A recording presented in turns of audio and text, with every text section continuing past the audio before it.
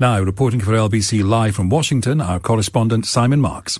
Well, Eddie, 1 year after America was brought to the edge of the abyss by President Trump's conspiracy theory-believing supporters, Joe Biden travelled to Statuary Hall in the Capitol building this morning, the very cradle of American democracy.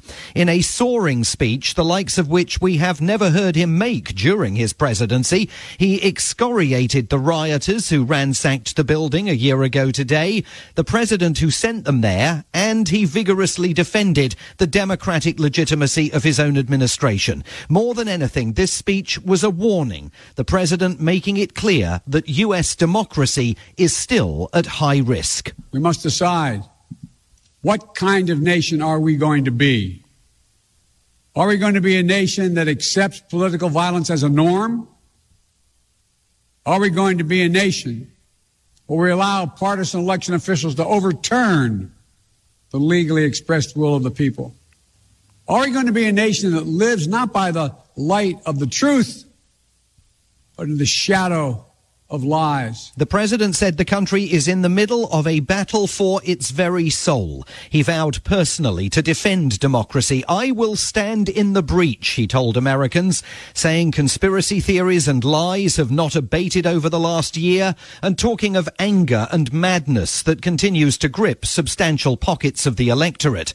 And he made it absolutely clear who he blames for all of that.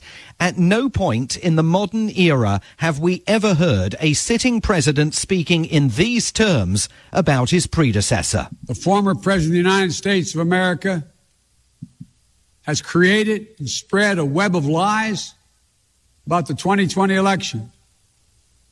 He's done so because he values power over principle, because he sees his own interest as more important than his country's interest, than America's interest. And because his bruised ego matters more to him than our democracy or our Constitution, he can't accept he lost. As if on cue, moments after the president's speech ended, Donald Trump issued a statement from Mar-a-Lago, again falsely claiming the 2020 election was rigged. He accused Joe Biden of trying to deflect attention away from what he called the incompetent job that he's doing. Joe Biden's speech came just days after polls showed more than 30% of American voters and more than 70% of Republicans now question the legitimacy of the 2020 election. Those numbers are stunning, and so a large section of Joe Biden's speech today was devoted to defending his right to sit in the Oval Office. Let's speak plainly about what happened in 2020. Even before the first ballot was cast, the former president was preemptively sowing doubt about the election results. He built his lie over months. It wasn't based on any facts. He was just looking for an excuse, a pretext, to cover for the truth. He's not just a former president. He's a defeated former president. Defeated by a margin of over 7 million of your votes in a full and free and fair election. There is simply zero proof the election results were inaccurate.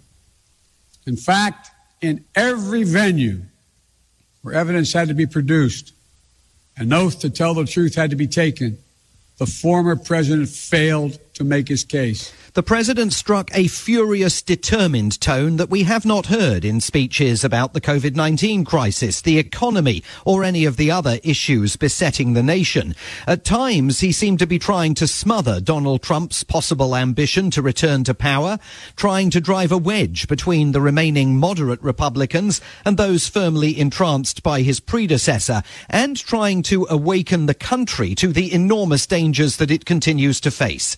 And within the last half an hour, we got another indication of just how far things here have shifted.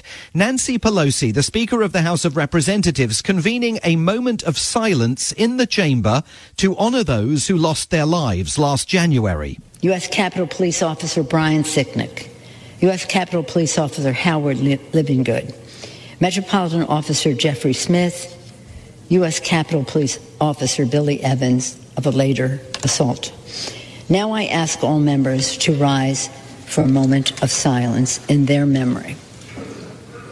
There were only 2 Republicans in the room. One of them, Congresswoman Liz Cheney, who of course voted to impeach Donald Trump a year ago. She is a leading member of the committee investigating the insurrection. But she was joined today in the front row by her father, former Vice President Dick Cheney, once considered the right-wing Prince of Darkness in America.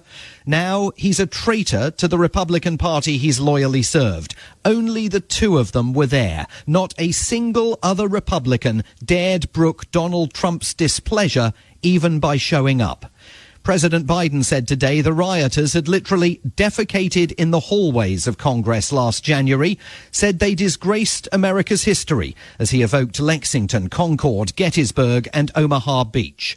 Today, Eddie, that disgrace continued. Fresh evidence that the battle to save American democracy is still very much underway.